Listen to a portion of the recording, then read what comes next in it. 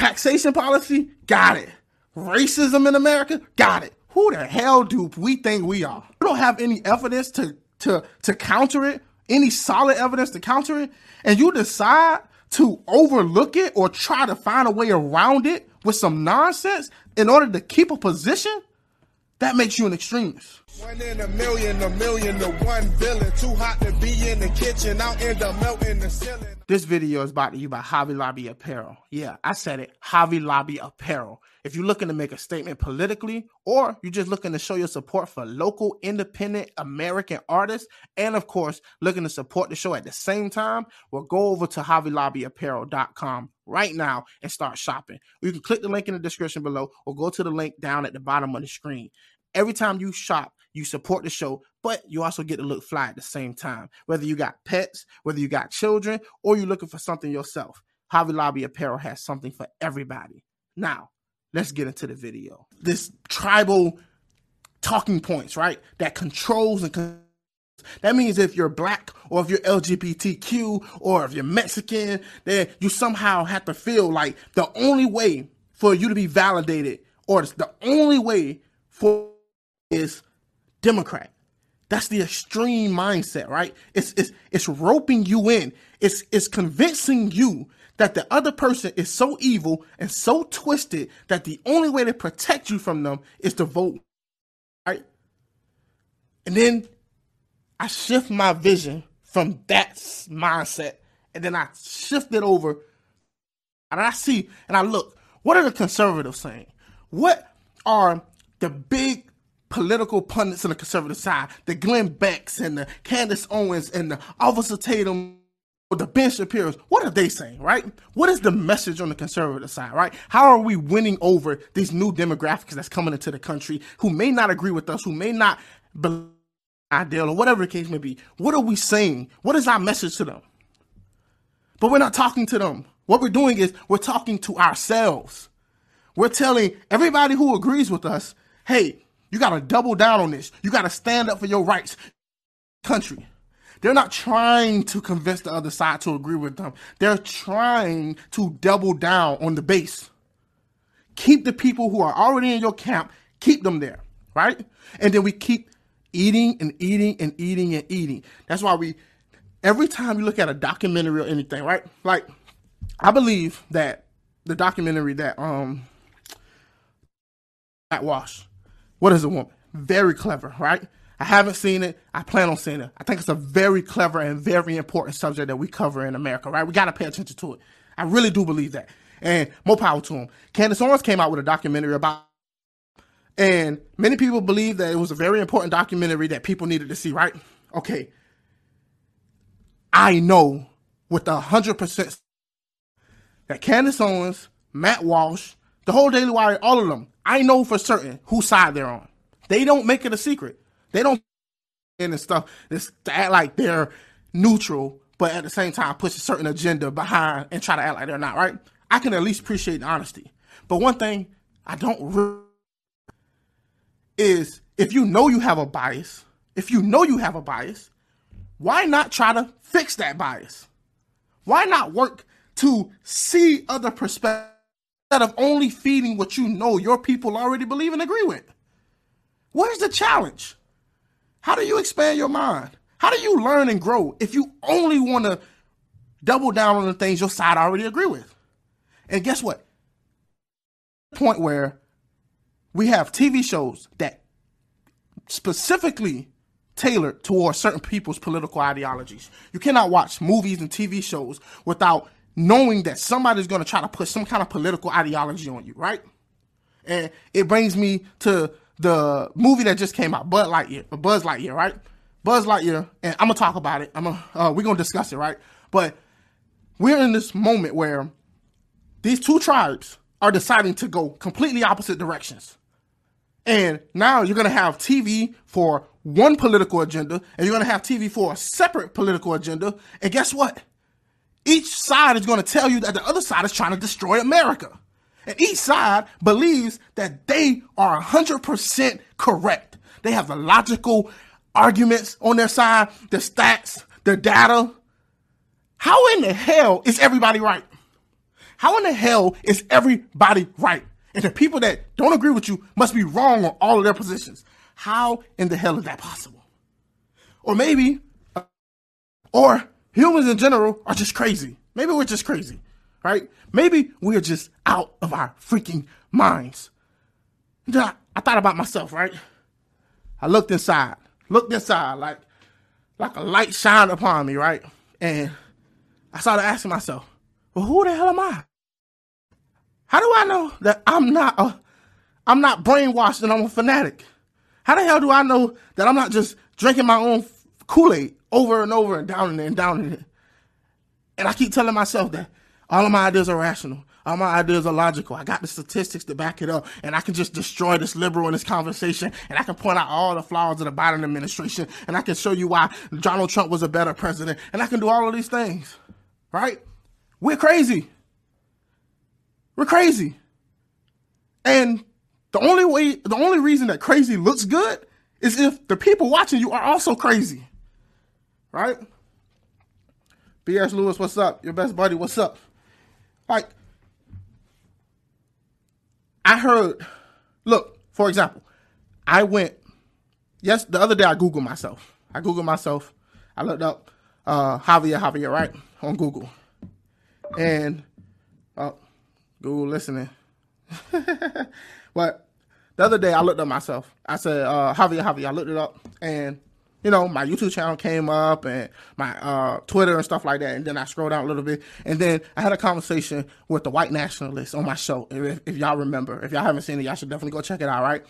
And I had a conversation with a white nationalist on my show. And we had a long conversation about it, right? And he was saying things about black crime is high in America. And these are the reasons that white people don't want black people in America and stuff. We had this whole conversation, right? And then I remember thinking to myself, I was like, hey, if only black people could get the crime rates down in their communities, if black people as a whole in general could find a way to fix the crime problem in black communities, that's one less argument we could take off of the white nationalist, racist talking point that happened. Then I won't have to sit here and argue with a white nationalist about why the black community has such a high crime rate, right? I have to sit here and I have to face that, right? I don't believe that justifies his position, but that's something that I have to wrestle with. So I'm scrolling down after I Google myself, and I come across the recording that between me and him, and it shows up on his website where he posted the conversation. And I started going through the comments, right? I treated this guy with respect, even though I totally disagree with his position. I tried to have a very decent conversation, right? All good to it. But the comment section of the people who follow his show, they were calling me the N-word. They were calling me the N-word mixed with like Mexican slurs and things of that sort, right? It doesn't matter how nice I was. It doesn't matter how intellectual the conversation was, my temperament. It didn't matter. These fools really believe that because they are racist pieces of garbage, that here I am trying to fix a problem. Here I am trying to talk to a white nationalist racist and have a real conversation. And all these people can do is to insult me based on my skin color. And these same people who call themselves conservatives. Now, me being who I am, I'm smart enough to know that these guys don't represent the conservative movement. I'm smart enough to know that these are not the conservative intellectuals. I know that, right? I know they're a very small fringe part of what you would consider conservative. I can barely even call them that, right? But they would call themselves that, right? And then after I saw that, I decided to take a journey, and I went to some liberal programs that I listened to, right? And I started reading their comment sections. And I started to see about how oppressed black people were and how black people needed so much help. And without, liberal policies, basically white saviors coming to save black people, that black people will never truly achieve and reach their fullest potential, right? So on one hand, on this extreme, I'm dealing with the fact that we don't even want people of certain color in our country. Our country, that's what they call it, right? Because their ancestors happen to be somebody that they didn't do. They didn't control that. They didn't decide who they were born as. But these fringe people are deciding that they don't even want blacks or brown people in America because they don't have the same culture. They don't have the same ideas. They're more violent. That's how they believe, right? And then on the other far left spectrum, right, I have people saying how sorry they feel for black people and brown people and how they need to lift them up and help them, right? I started to think to myself, it ain't about black people. It's not about brown people. Really what's going on here is white people are fighting with white people and they're using brown people as a ping pong. That's what's really going on here. That's why when you go to Antifa, when Antifa shows up, it's mostly white people. When you go to Black Lives Matter stuff, you'll see a lot of white people. And then you go see the Jews will not replace us, white people. All right? And I'm going to get to the comments in a minute. I'll see you, David. But, like, even if I was a liberal, right? I look on the conservative side and I'll say, you know what? They make some very good points in a lot of areas. And I disagree with them on a wide variety of this, that, and the third, right? But that's over. That's over. As a conservative, you look on the liberal side and say, they make a good points here, there, and there, or whatever. But for the majority part, they whack. They out of whack, right? Because everybody's convinced they're 100% right. Everybody convinced. Who the hell do I think I am to feel like I got it all figured out? To believe that I have the answers to every single aspect. Ukraine and Russia, got it. Donald Trump and Biden, got it. Taxation policy, got it. Racism in America, got it. Who the hell do we think we are? Right? You know, to be honest though, many of us are just trying to figure out what the hell is going on. And now we have something called social media, where every dumb idea that the internet can produce will produce. And now we are fighting, arguing over everything. If I gave you a subject, I can guarantee you put a liberal and a conservative in the same room and you gave them a subject, I guarantee they'd probably be on opposing sides on almost every subject. And even if the subjects that they agreed with, they probably would agree on it for different reasons. Now, disagreeing don't make you an extremist, right? Disagreement don't make you an extremist. You can disagree with other people because y'all stand on different political sides. What makes a person an extremist, right? What makes a person an extremist? Here is what makes a person an extremist. When a person offers you evidence that contradict what you believe and you don't have any evidence to counter it, any solid evidence to counter it, and you decide to overlook it or try to find a way around it with some nonsense in order to keep a position, that makes you an extremist. Regardless of what political position you hold. You're an extremist because you're not willing to change your mind. You have accepted a dogma, a political dogma that you're willing to keep despite what the evidence leads. That makes you an extremist. What else makes you an extremist, right? An extremist is when you're constantly looking for what the other side is doing wrong, but you never, ever, ever criticize your side. That makes you an extremist. If you can't find the things that are wrong with the people you agree with and who say they belong to the same party as you or the same political affiliation as you, you are an extremist. What else makes you an extremist? Right? You're an extremist if you make excuses for people just because they belong to your side. When a person does something or exhibits an action or behavior that contradicts what their values are supposed to be or stands for the right thing and they do something, you're supposed to call them out. You're supposed to put them in their place and hold them accountable. But if you overlook it, you're an extremist. Right? And extremism has become mainstream. It's become so normalized that we don't even notice it. So I took a few days off. I started to evaluate. I started to look, right? I hear myself talk all the time, right? So I took some time to just listen to what other people are saying. What are other people thinking? I started listening to it all. I started listening to the Blaze TV. I started listening to Glenn Beck. I started listening to Ben Shapiro. I started listening to Matt Walsh and Michael Knowles. I started listening to David Smalley. I started listening to the Young Turks. I started listening to Dave Rubin. I started to listen to everybody. Like, I just started listening to everything. I started listening to debates between the left and the right, Destiny, Vosh, Mr. Girl. I started listening to all of these different things, all of these different streamers and YouTubers and people who have these big platforms. And I just started to listen, right? What happens when you listen? I didn't want to have my biases. I didn't want to say, well, he's wrong here. I just listened. What the hell are these people saying? Right? And I started to realize something. Nobody's changing anybody's minds. That's not the purpose. It's not to convince. An argument is supposed to try to convince someone of your position.